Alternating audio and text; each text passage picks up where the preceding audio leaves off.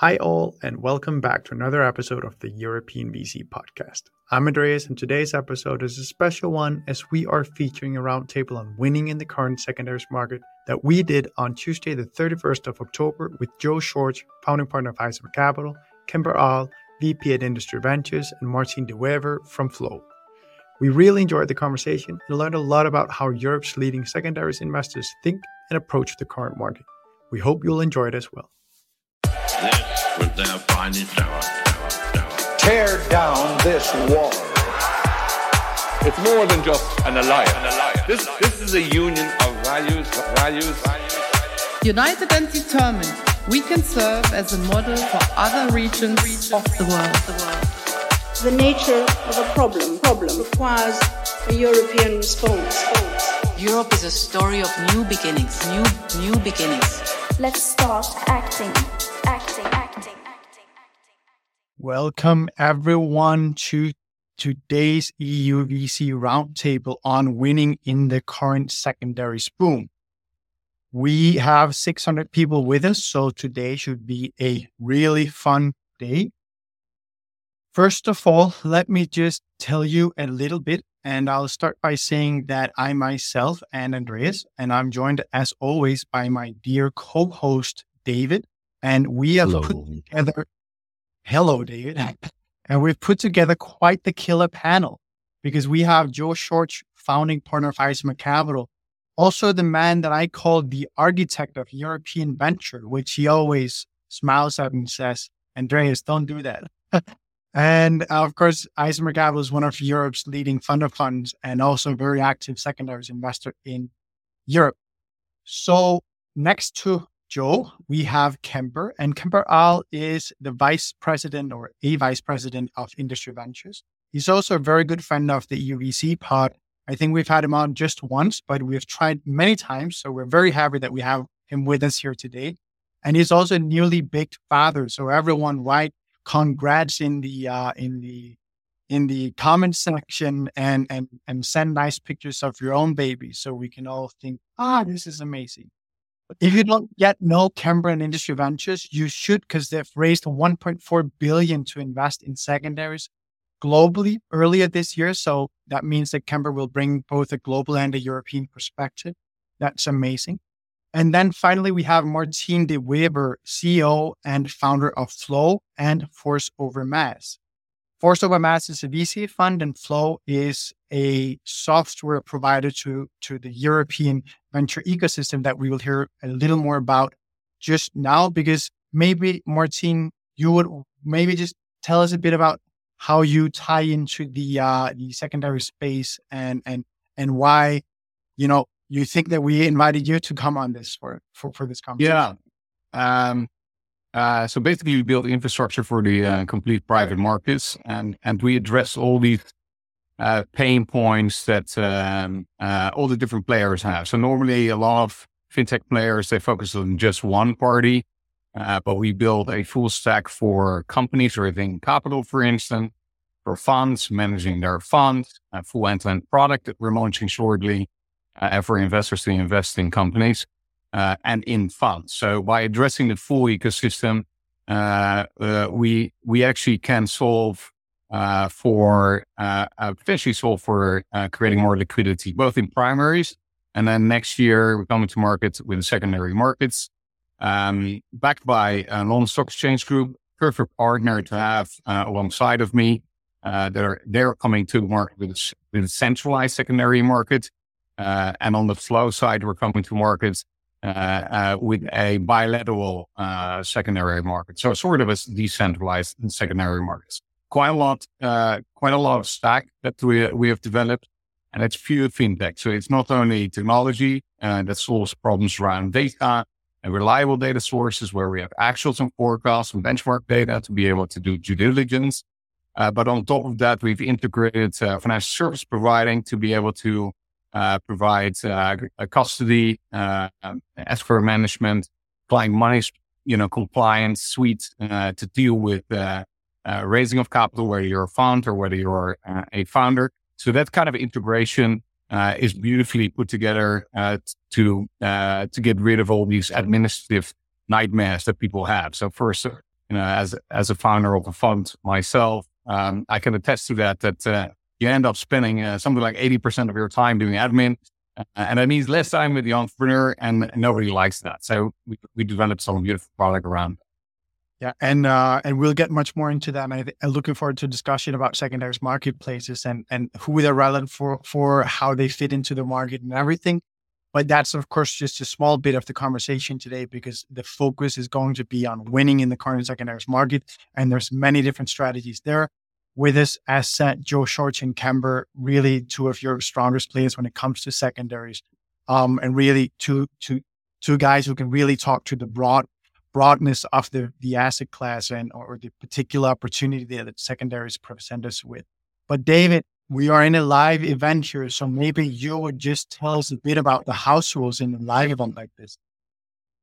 More than happy to. First of all, thank you everyone for joining, guests and audience alike. We have some very proactive fans of UVC who love to share some links that you should not follow on the comment section. I think that's the price of starting to have some reach. So I appreciate the support, but if you see that, ignore and or report. If you have questions, comments, insights, want to challenge us, whatever, please put it in the comment section on LinkedIn. We will do our best to cover it all. We might not be able to do it all. Again, please make it on topic. Don't ask us about is my startup interesting for you? Well, we're not gonna answer that. Maybe it is, maybe it isn't. I don't know. We don't have the time to look into that, but anything that's related to secondaries, how to win in the market, what's the state of the market, tips, tricks, insights, please do share with us. And enjoy above all. This will be available on eu.vc. So if you have to leave midway through, not a problem. Just go there and check it out. Thank you, David. All right, everyone. So now I want to take us into our first section, which is really just trying to understand where we are right now with the secondaries market. And Joe, I introduced you just before as the architect.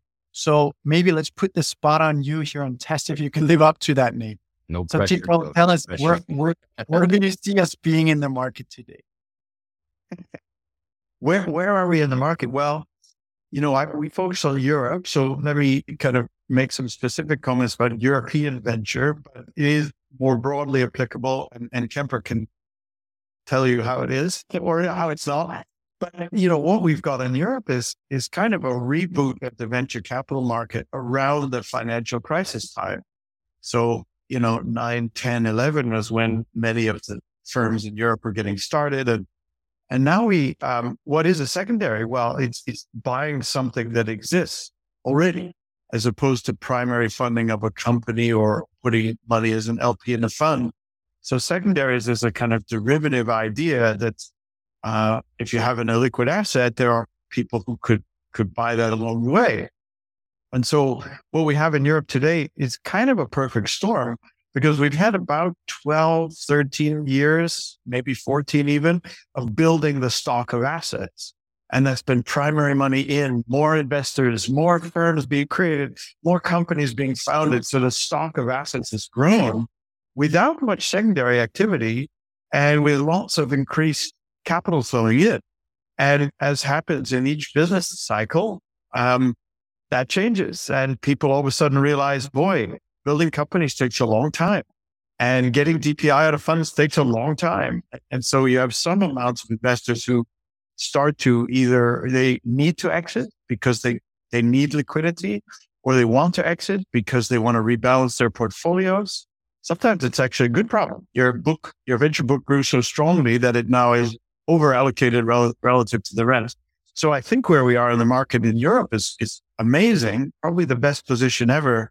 Biggest stock of assets ever, change in the business cycle, so people wanting to exit, and a reset of pricing, which is probably pretty healthy as well, so we can buy it kind of more sensible prices. Yeah, we're of course going to get much more into that and ask Joe and Kemper and Martin how they think about winning in the market, meaning the strategies and tactics they employ, how to diligence opportunities, how to find the right price and that type of thing. But first, we just want to make sure that we all understand where we are. And for that reason, Kemper, I want to ask you to comment on what Joe just said here and maybe add in your perspective, both as a global investor, but also just seeing things from industry's chair? Certainly. And pleasure to be back here with you guys. Appreciate you inviting me to the roundtable. Not to state the obvious, but it's an honor to be on here with Joe, who's been such an important advocate for the European venture ecosystem, really since that reset around the GFC. I think in terms of where we are today, you'll probably hear this over and over again today, but it's an incredibly exciting market to be a venture secondaries buyer in. I think as a little bit of background, secondaries, private market secondaries have been around since the 80s. They really sort of gained notoriety as the broader private equity ecosystem matured. That began to extend into the venture capital market in the early 2000s, particularly in the US. But really only recently, I'd say, have venture secondaries become mainstream, really since the kind of bull market that kicked off after that 2008, 2009 reset. And I mention that to highlight that it's actually still a relatively young asset class. We've been doing this at Industry Ventures for 23 years, but it was always sort of a niche part of the market that we operated in. I think today, venture secondaries, for good reason, are getting a lot of press because there are a lot of exciting dynamics contributing to the buying opportunity. I think, I'm sure we'll cover a bunch of those today. I think in terms of the spectrum of venture secondary buyers today, you do have still a very wide variance in terms of strategies, what size of deals different buyers can take down, which deal structures different buyers will consider. And that's contributed to, I think, what's a relatively uncompetitive buyer environment still, despite that massive stock of really high quality assets. So we think there's a big, capital quality deal supply demand imbalance, which again is contributing to what's a really exciting market today. And then maybe Martin, I can call you in to comment on this, because these are the perspectives of two institutional investors, obviously bigger tickets for that reason. And you're building with Flow a secondaries marketplace, which will, I'm sure, make the market more transparent and easily or more easily accessible for investors that are not of the institutional character. Could you tell me a bit about the opportunity that you're seeing? Why you think it's relevant to get, some might say, another platform to broker secondaries on? Because I think that's important, and many of the people listening in will, of course, be investing out of their own book as angels. So for that reason, it might be relevant to be thinking of this from that perspective as well. Yeah. So the core kind of mission of Flow is to increase the turnover speed of this asset class. And so I've always been fascinated with that. I used to trade very liquid asset classes in all sorts of products, from corporate hybrid debt to junk bonds to credit default swaps and etc. And so what I'm intrigued by is that if you look at this asset class, it turns over something like 0.013 times a year compared to 100 times for public stock. So that kind of signifies the pure kind of addressable market that you're looking at, which is astronomically high. There are a lot of problems at the foundation of that, and how to resolve that, and how to actually get from a more analog way of actually doing deal making to a systemic way of actually turning over stock in the market. And one of them is obviously creating an infrastructure to do that. A second one is obviously having enough data actually to guide a more systemic way of some form of theoretical pricing, some better assessment tools and due diligence tools to do this systemically. But I think one of the most important things is to sit on a framework where all the different players can actually interact with each other, whilst safeguarding data privacy and letting private markets maintain private, so that people can do deals in isolation with a group of investors, with different VC firms, fund of funds involved, maybe venture funds involved. And in that way, kind of create pockets of liquidity where everybody on a system can easily assess opportunities in a very fast way. And that is sort of the premise of everything that we build. So if you think about our data sharing mechanisms, that sits on a graph database architecture where you have that beautiful control, pinpoint control of sharing information from one party to another. Perfect for Mansion House, for instance, of what is being discussed at the moment with the venture market. They would like to have an easier compatibility to the fund market, but they have a different way of working. And there are some other problems that we had to resolve actually to solve for that. So on one side, technical solutions and creating an infrastructure. On the other side, what I've always been intrigued by is that the structure and the nature of a fund, for instance, has been quite unchanged. If you take a GPLP structure, for instance, pretty similar as the structure of the 1950s. Has evolved a little bit, but not to the same speed as the technology itself. So what we have done in Flow, if you kind of deconstruct the fund as such, so that all the governance structure, ownership right, custody, everything sits on a certificate, and the certificate can be traded at any point in time. And that will allow a new form of liquidity for funds as well. Can I ask you, Joe and Kemper, because I think obviously at EUVC as an example, one of the things we do a lot is, we try and bring accessibility to the venture asset class by allowing people to come in and invest smaller tickets. And part of what we do is, of course, secondaries transactions.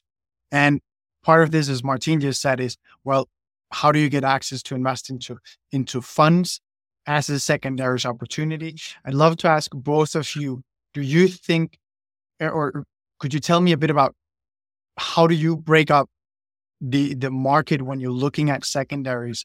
Is it, because you have direct investments that you can do secondaries on, then you can do secondaries on funds. You can do secondaries where you buy GP stakes out of venture funds. It can get very, very complex very quickly.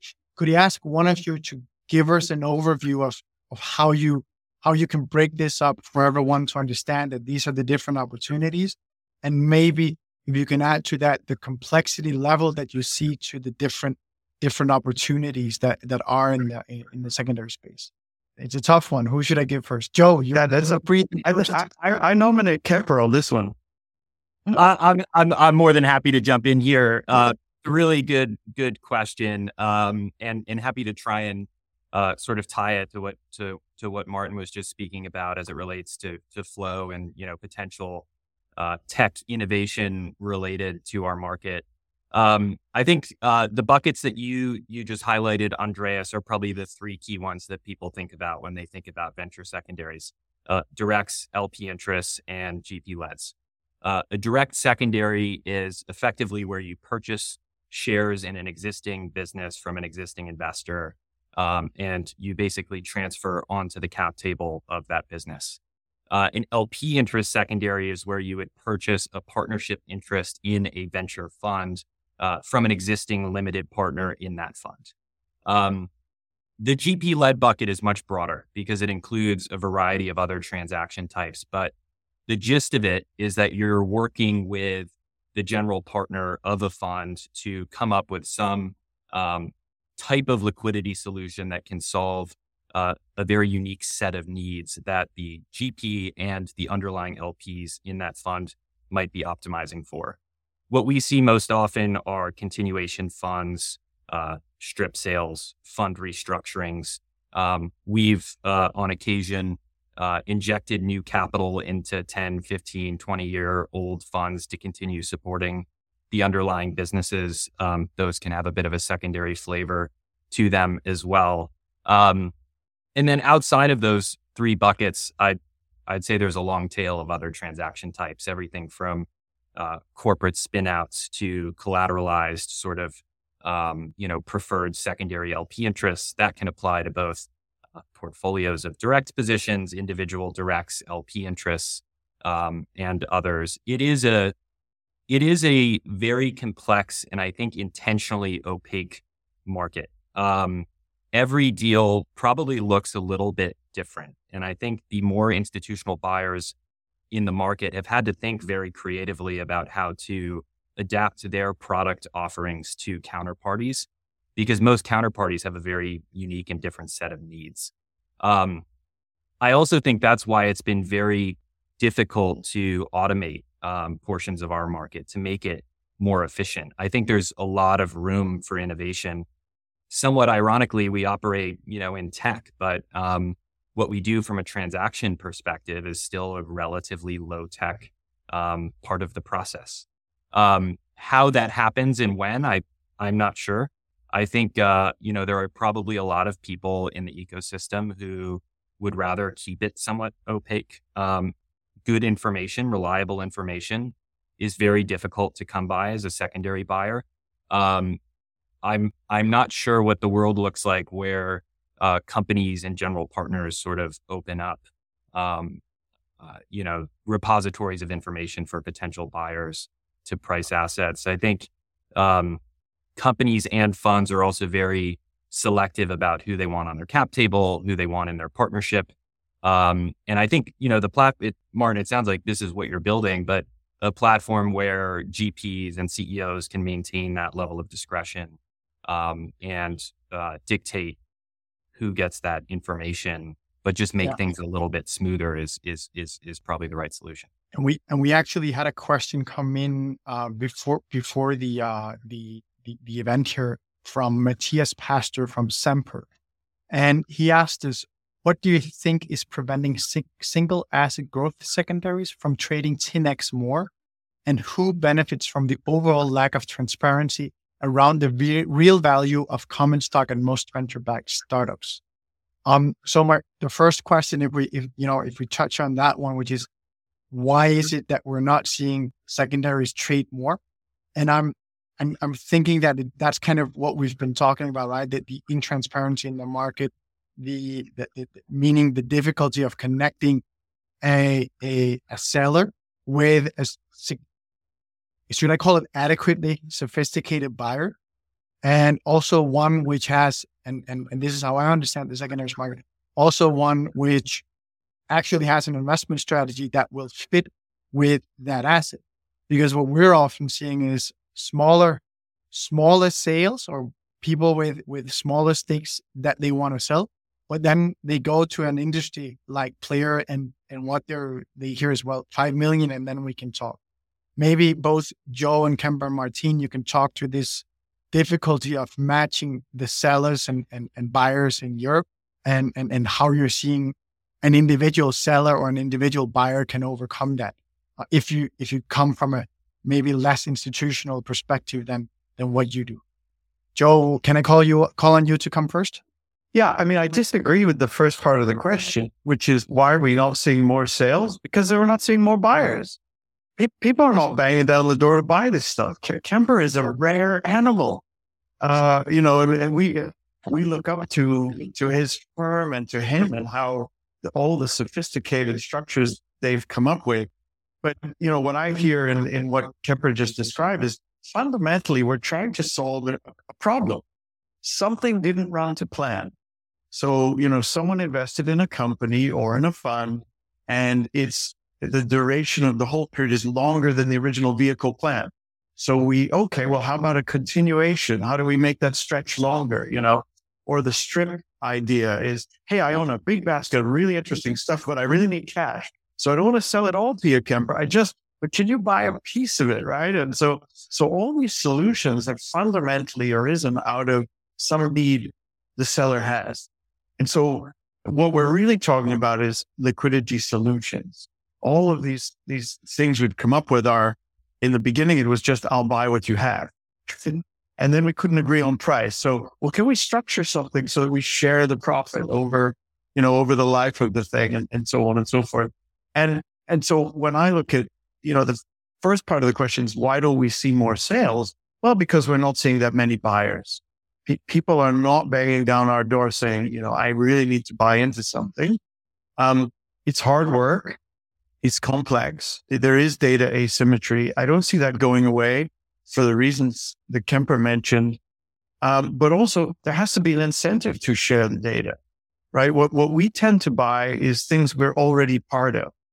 So we're already on the cap table of a company, or we're already an LP in a fund. So we can buy that fund from a position of some amount of knowledge. Whereas if you show me something that I'm not part of, I've got to somehow convince the manager of that asset or the owner of that asset to share all that data, so that I can even think about what I'd be willing to pay.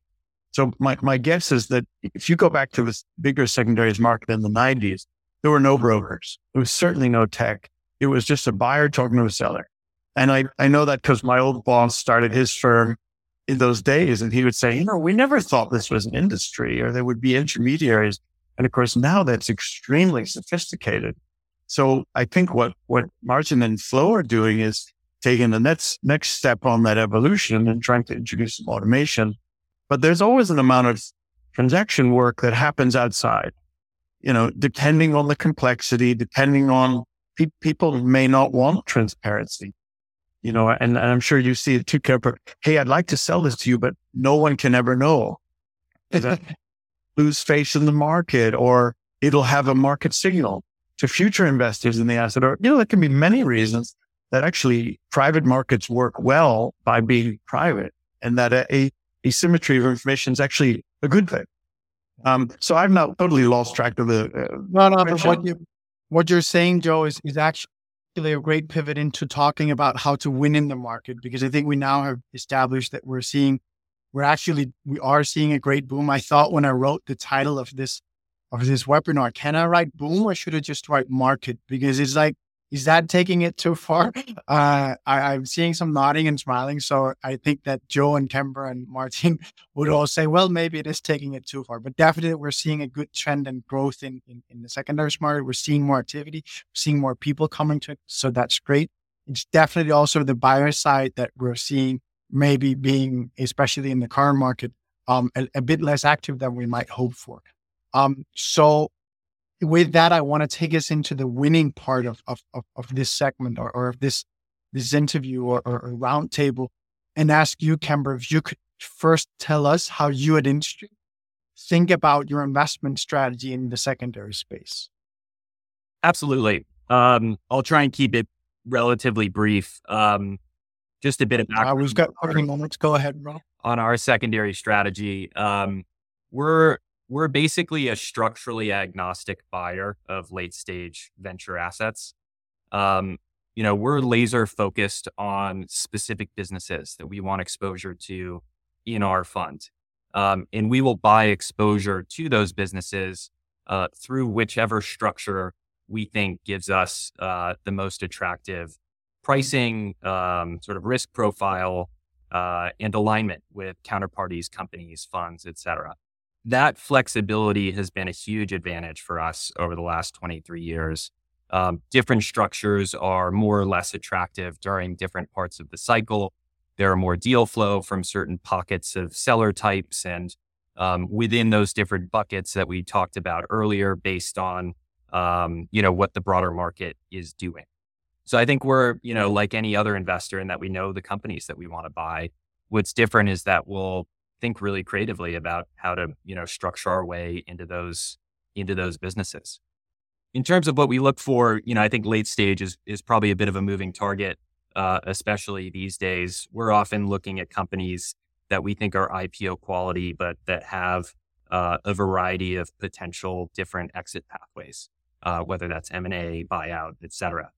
So today that's, companies with at least 50 million of revenue that are growing quickly enough to potentially list whenever the IPO window opens back up, but that also have strategic value to a corporate or are interesting enough in terms of their financial profile that a buyout fund might get really excited about them as well.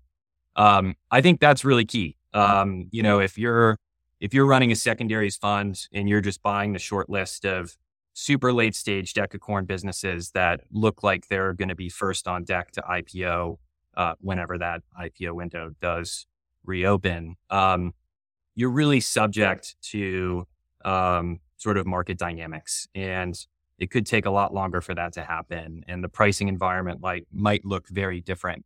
So I think building that sort of layer cake of, high growth, late stage businesses, but also, other interesting types of companies that, may produce liquidity a little bit sooner is super important. And just to highlight, because, Matthias mentioned it specifically in his question, I think common stock today is a tough proposition. I think we're seeing a lot of companies that have raised a lot of capital at very high valuations over the last, 5+ years. A lot of those businesses are now coming back to market looking to raise more capital. And the structures of those primary financing rounds can be very onerous on the existing securities in those businesses, particularly so for common stockholders. And I think that's why you've seen, a lot of institutional buyers rethink where they want to buy in the capital stack. And for that reason, I think it's become a little bit more difficult to go sell a common stock position.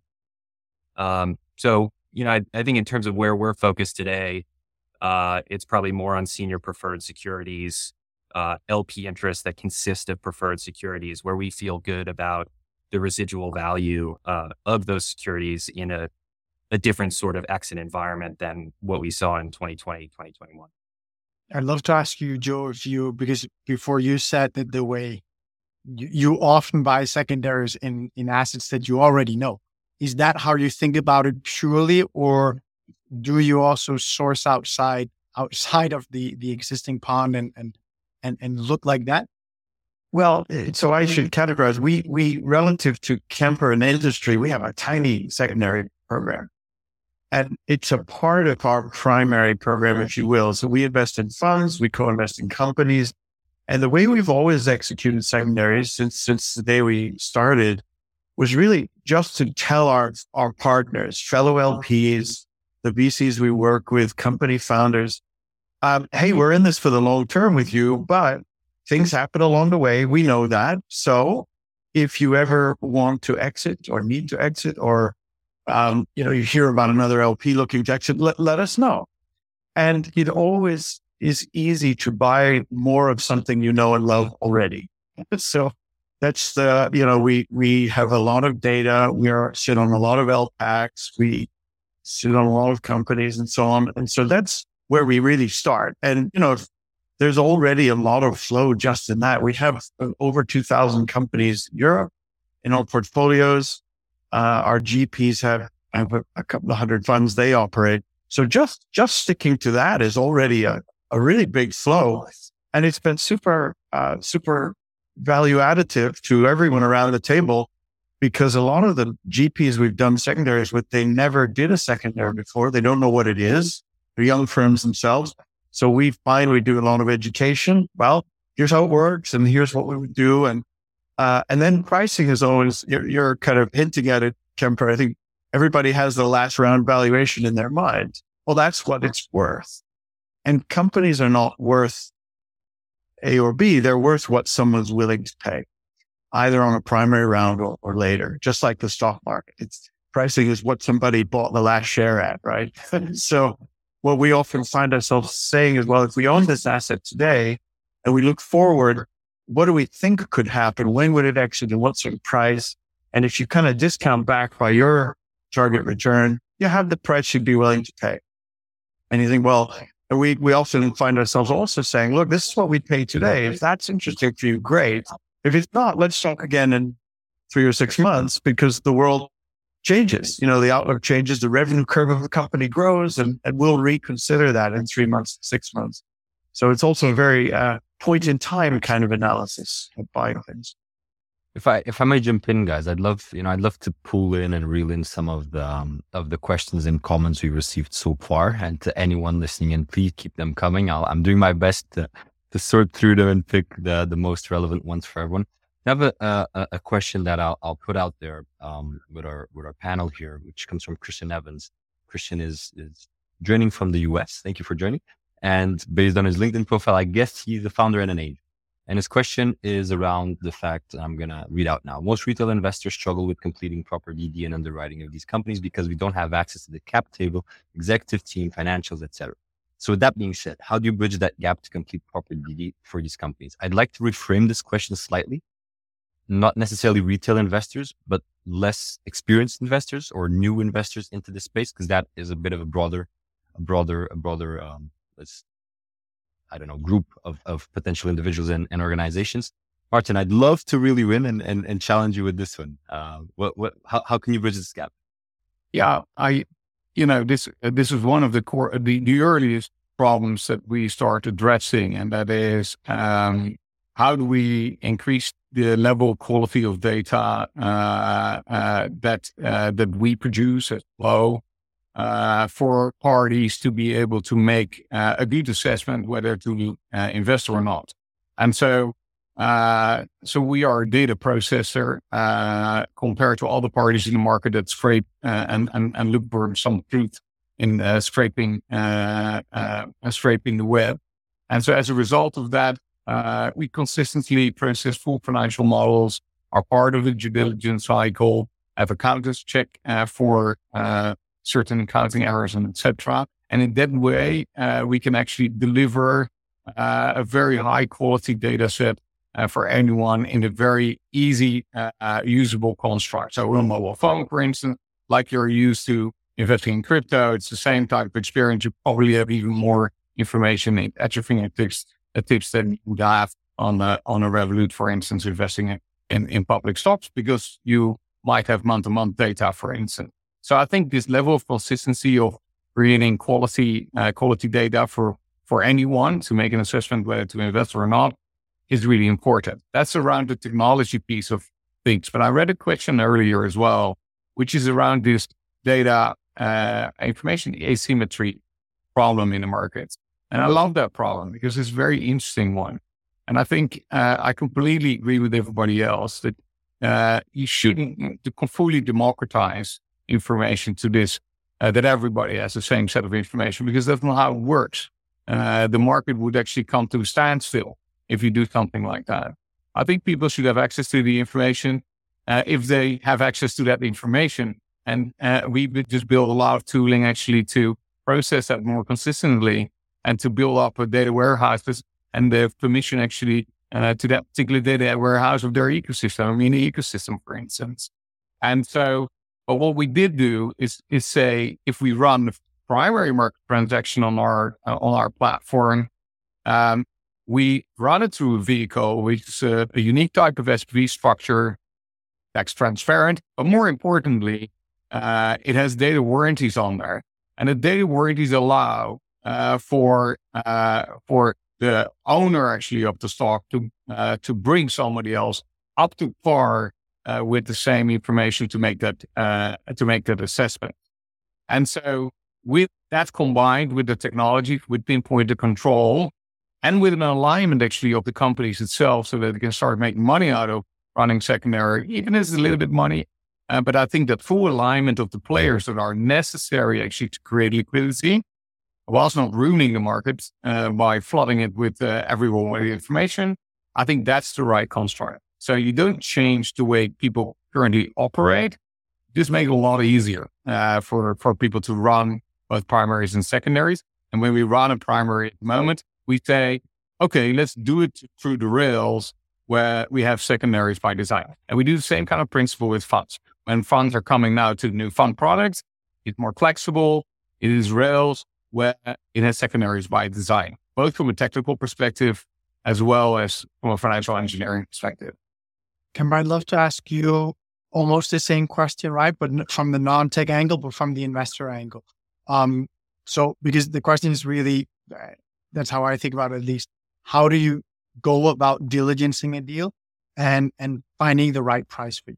And I'd love to understand your take on this and be as concrete as you can when it comes to tactics and everything. And if I might, sorry for interrupting there, Kemper and Andrea, but if I may, I remember the first time I looked at a secondary and someone in this panel helped me through that process.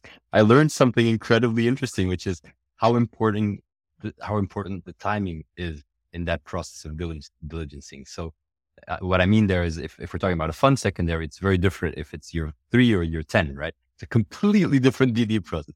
Same applies for startups, right? Whether they're on the stage. So Kemper, I'd love if you could also expand a tiny bit on that. That would be super insightful. Yeah, that's a great addition, David. And yeah, just to maybe answer, your question, Andreas, as well as Christian's from my perspective. It's a really good one. I mean, secondaries are not just hard for retail investors; they're hard for professional investors too. And not to be too repetitive, because I think we've said this a bunch, but that's because good information is tough to come by in this market. I think Joe just said this really well, but there is a huge advantage to having an existing sort of broader platform when you're doing secondaries. We, like Isomer, invest in funds, invest in companies, and do secondaries across the spectrum of tech. That gives us a really interesting hunting grounds from a sourcing perspective, but also, a massive data set off of which we can price a huge number of companies. We've got about 7,000 underlying portfolio companies today. So if we're looking at a portfolio, there's a pretty good chance that we have exposure to one or multiple of those underlying companies.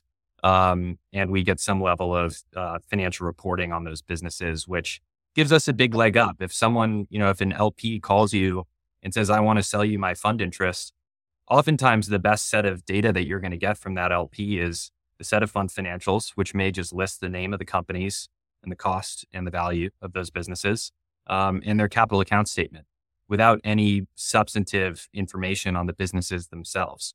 So I think that's, as a retail investor or any investor without that sort of broader data set, I would have to imagine that buying that interest and pricing it accurately would be nearly impossible. So we leverage that sort of broader platform that we have to identify companies that we think are interesting, but also to do our DD work. That platform approach to venture secondaries, I think, is what works best. And for that reason, there is a big incumbent advantage in the market. You just said something, Kimber, that I have to ask you about. You said it without that data set and insight, I think that would be a secondary deal would be almost impossible to do for me. Does that mean that if you were not with industry, but you had your own, say you had 5 million in the bank or something like that, you would say, no, I'm not doing secondaries because it's too hard? It's a good question. There was a sharp increase in retail activity in venture secondaries in 2019 through 2021, basically, because the category was producing fantastic returns. Those were record years of liquidity for the asset class. And you could go buy common stock and sometimes that company would IPO in 3 to 6 months and you could make a fantastic return. The equation changes a bit in today's market, or even just a normalized market where you do the, Christian asked about, how do you buy a direct secondary if you don't have the cap table? It's really tough because you don't know where your security sits in the stack. You don't know what proceeds that security is entitled to at different exit values, different exit types. I would say with $5 million to invest in venture, I think that there are probably more sort of risk advantaged approaches to deploying that 5 million, where you get a little bit more diversification. You invest in a fund that does what we do, what Isomer does. There are plenty of them who are really good at it. I think. What if I get a secondaries in one of those? No, I'm kidding you.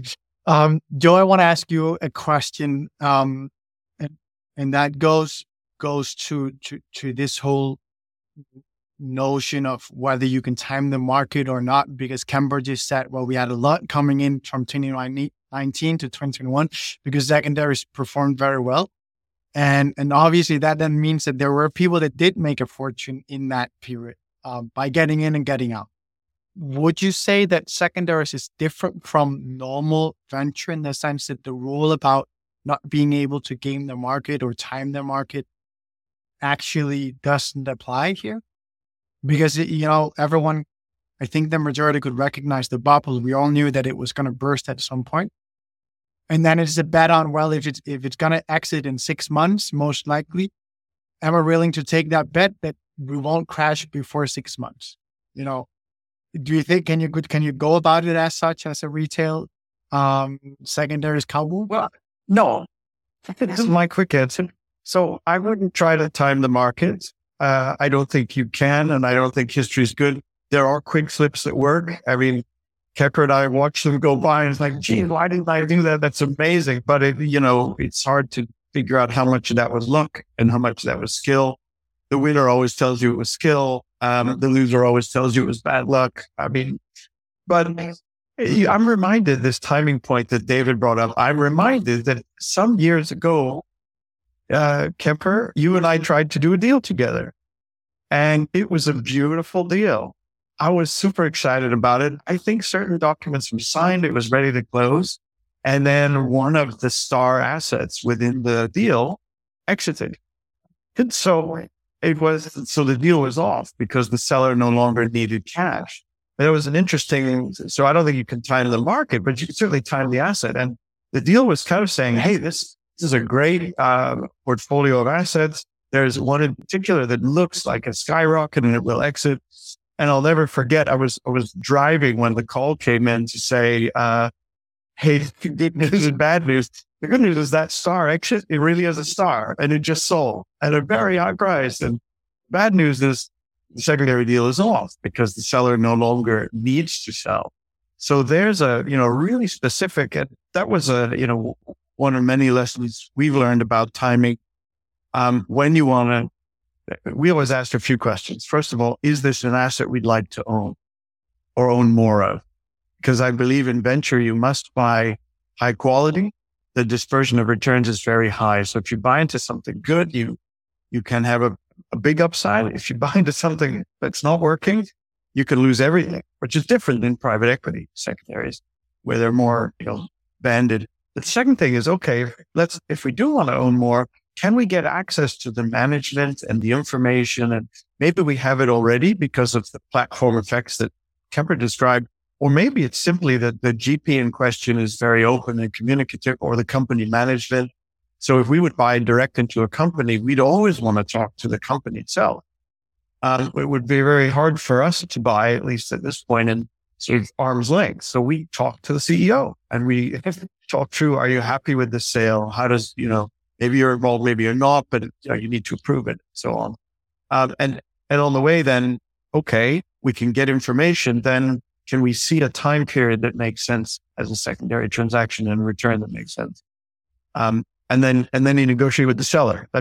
So it is kind of a complicated thing. I don't buy that it's more complicated for retail than the rest of us. I think the difference is the platform advantage that Kemper describes is powerful. And because you will have all these information problems, you build the information access in advance.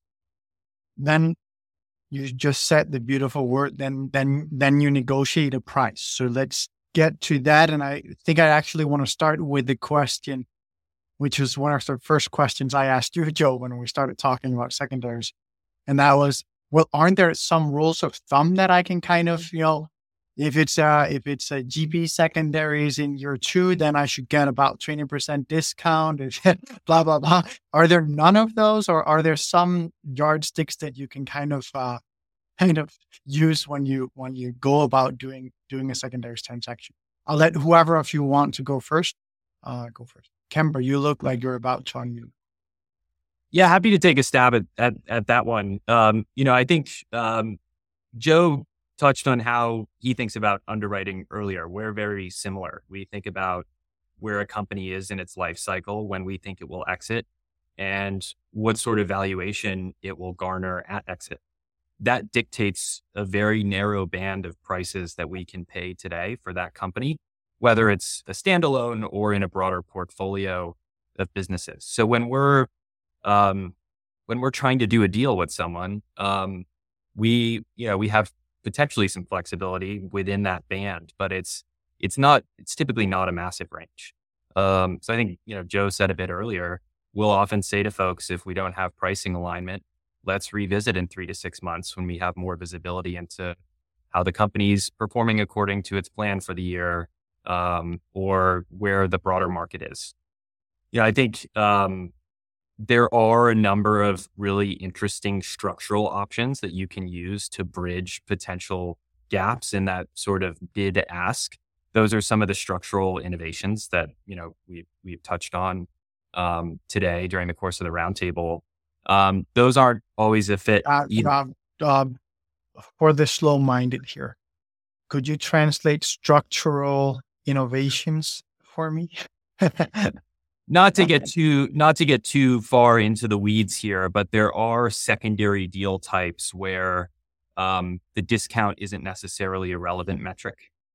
For example, if you're investing into a preferred structure where you're basically saying, I'll put X number of dollars against X dollars of value, and I want the first, call it 2X out of the vehicle. The discount there isn't actually something you would think about. So, if you're looking at a deal and you'd say, I'll pay $10 for this asset, that price may not work. Maybe it's valued at $30 at the last round. But you say, I'm willing to put in $5 against that value, but I want the first 10 back. That may be a little bit more palatable for the counterparty because they're not thinking, hey, I'm selling at a 66% discount. They're thinking, hey, I've got a fixed cost of capital associated with this deal that has sort of a secondary flavor to it. That's one example. There are a number. But I think, again, I said this a bit earlier, the market has had to be very creative in adapting to the needs of sellers. And I think there's a great cohort of buyers today who've done a really good job of that. And the market's become very sophisticated in that regard. Now, let me ask a different question. And that is because we had someone asking about if you're building the platform, or if you don't have the platform like you do, can you then build that via relationship building and networking? Is there a sourcing strategy that you can devise as an individual that doesn't have that big portfolio that kind of mimics the dynamic? And Martin, I'll invite you to come in afterwards to tell me a bit about where do secondaries platforms fit into this, because that's of course one way to at least get discovery. Well, you go first. I could take a stab at that one. I'm forcing myself not to get into the structured chat, although that would be really fun with Kemper, but just quiet. No, but what can you do? If you think about what assets you might want to buy, that's, we talk about secondaries like it's just a big generic bucket of stuff, but it's not. It's countries and sectors and stages. And so if you're, whether you're a big institution or just an individual, thinking about what you might like to own is a good start. And secondly, well, who owns that today? Because at the end, it's very simple. A secondary, you could only buy something that already exists. And so if you target that, well, somebody owns it today. So who owns it, right? So if you think about, there's some funds in Europe with a long tail of high net worth investors. So one example of a strategy would be, well, let me try to meet those high net worth investors. Maybe I go to the AGM of a fund with that kind of LP base, and I make it known during the day, hey, I'd love to buy more. Maybe I'm already an LP, but there's a very simple strategy you can do. And an institutional fund won't buy a small piece, but an individual could. And so everybody with a fund strategy, in the same way that a growth fund isn't going to do a 500K ticket in a seed round, right? Also, a very large secondary fund isn't going to be able to buy a 1 million piece or a 500K piece or a 100K piece. And we do see that. We do buy sometimes where it doesn't even move the needle on our funds, but we do it because we're already there. Owning a little bit more is easy. And also having, being a good partner to some of our VCs means that maybe it's a small deal today and it's a bigger deal tomorrow. So we get those approaches where, hey, I've got a 200K piece and, I'm buying a house. Sometimes I call it the cash for houses program, because more times than not with these little pieces that come up, it's so funny. Oh, why are you selling? Oh, my wife saw this house, or whatever is happening, I have a problem over here and I need to get some cash. So I think there are different strategies in the different segments of the market. And, buying into that pre-IPO company that Kemper described earlier, that's really a big game. You need a lot of capital. You need a lot of analytics. You need a team like you have. But if you're an angel buying a position from another angel, you've probably been getting quarterly reporting on that some time. And so you can understand what you're buying. I don't know, that's one thought. I'm sure you probably have others. Yeah. I think you already said quite a few things around. There are different segments of the market, and different segments can use different approaches actually to gain access to the asset class, and perhaps hopefully we can actually play a role in facilitating that and making that a little bit easier.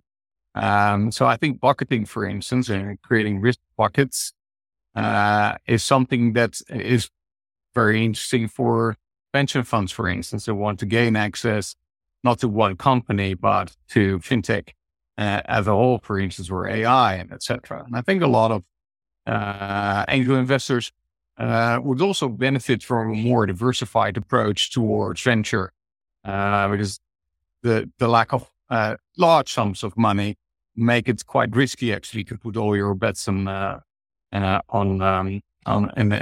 put them all in one basket. So I think what we are really working on is how do we create liquidity for different players in different mechanisms, bilaterally or centralized.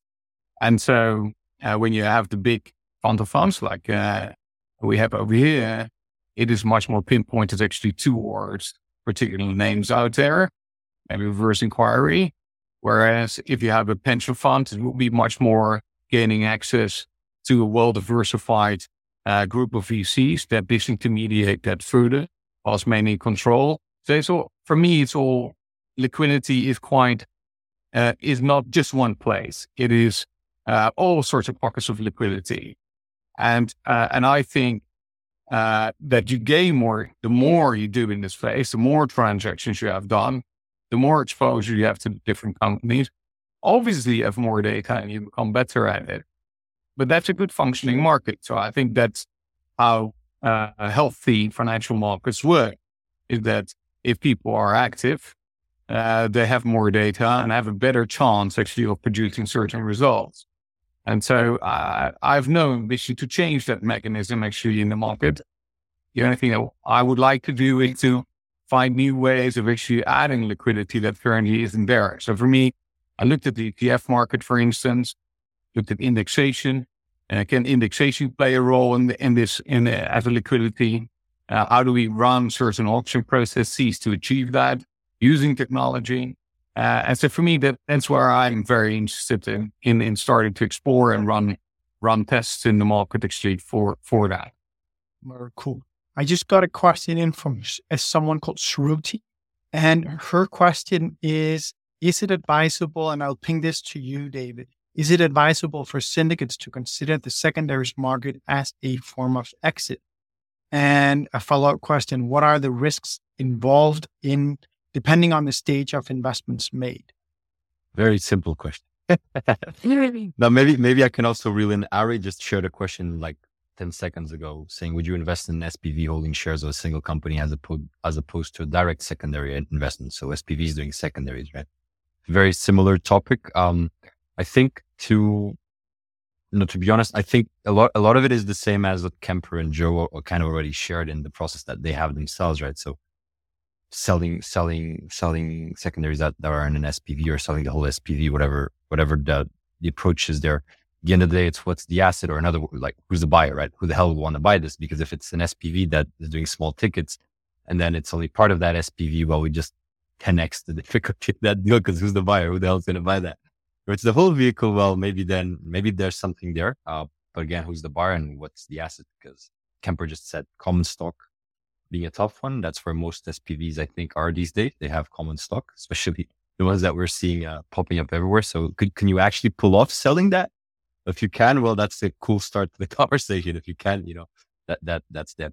But what I would say from what we see and the first few deals that we're doing, I think that it all comes down to the motivations of the players within that SPV. So in our specific case, we have high net worths and we have families investing with us, right? They have very different motivations. And so would they all want to sell? Because that all leads us to the governance and decision-making in SPVs, which is an incredibly complex and annoying and non-optimized setup in every single kind of SPV I've seen to date almost, right? And so if you can only do majority decision-making, so everyone needs to want to sell, but also everyone needs to agree on the price to sell. Well, if you have 10 guys to agree on that, good luck. I think it's an incredibly hard deal to pull off. In theory, yes, of course, it's a great way to get liquidity. I haven't seen it done myself. But I think that's where platforms can play a role. Some platforms are doing, and I don't know, Martin, if you have a very specific view to a topic like this. I don't know if this is something that you guys have a worldview on, actually. Yeah, we've created quite a unique SPV, which is different from other VCs. We try to achieve something which is almost like the impossible for the SPV to remain tax transparent, to operate like a trust, and then be globally tradable. But we, basically meant that Latham went to work for about a year, and so it works as a depository receipt system. So in that way, you get quite close to the way a common stock would operate. But there are a lot of other SPVs out there. SPVs that have been used for ages for different structures, just warehouse. And so, like with any structure, you need to understand the legal repercussions of the structure itself. So it will require quite a lot of work actually for it. So it depends a little bit, what has been put in that. Does it grant actually the amount of assets you want to put in there? So that's the complexity of private capital markets. And hopefully, that's why we run everything to the same structure. It's one structure. It is operated to operate globally. And it's designed for this. It's specifically and uniquely designed for this. But yeah, if you want to go structure by structure, you need experts. It's not easy to do that. It's not something I would recommend angel investors to jump in doing that.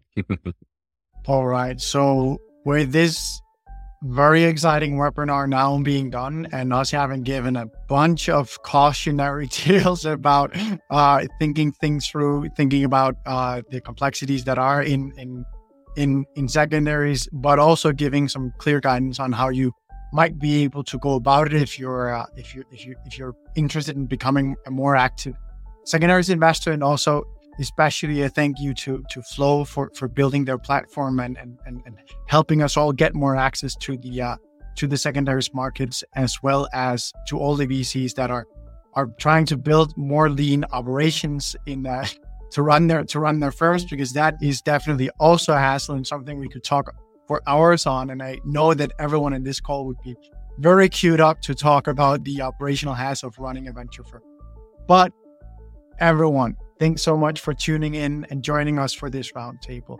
Joe, you've been amazing as always. Let's bring the architect's face up there. That's the guy you want to go to in the middle of the matrix. We've got Kemper here, smiling, laughing. He's a happy daddy. Send him huge congratulations on that role.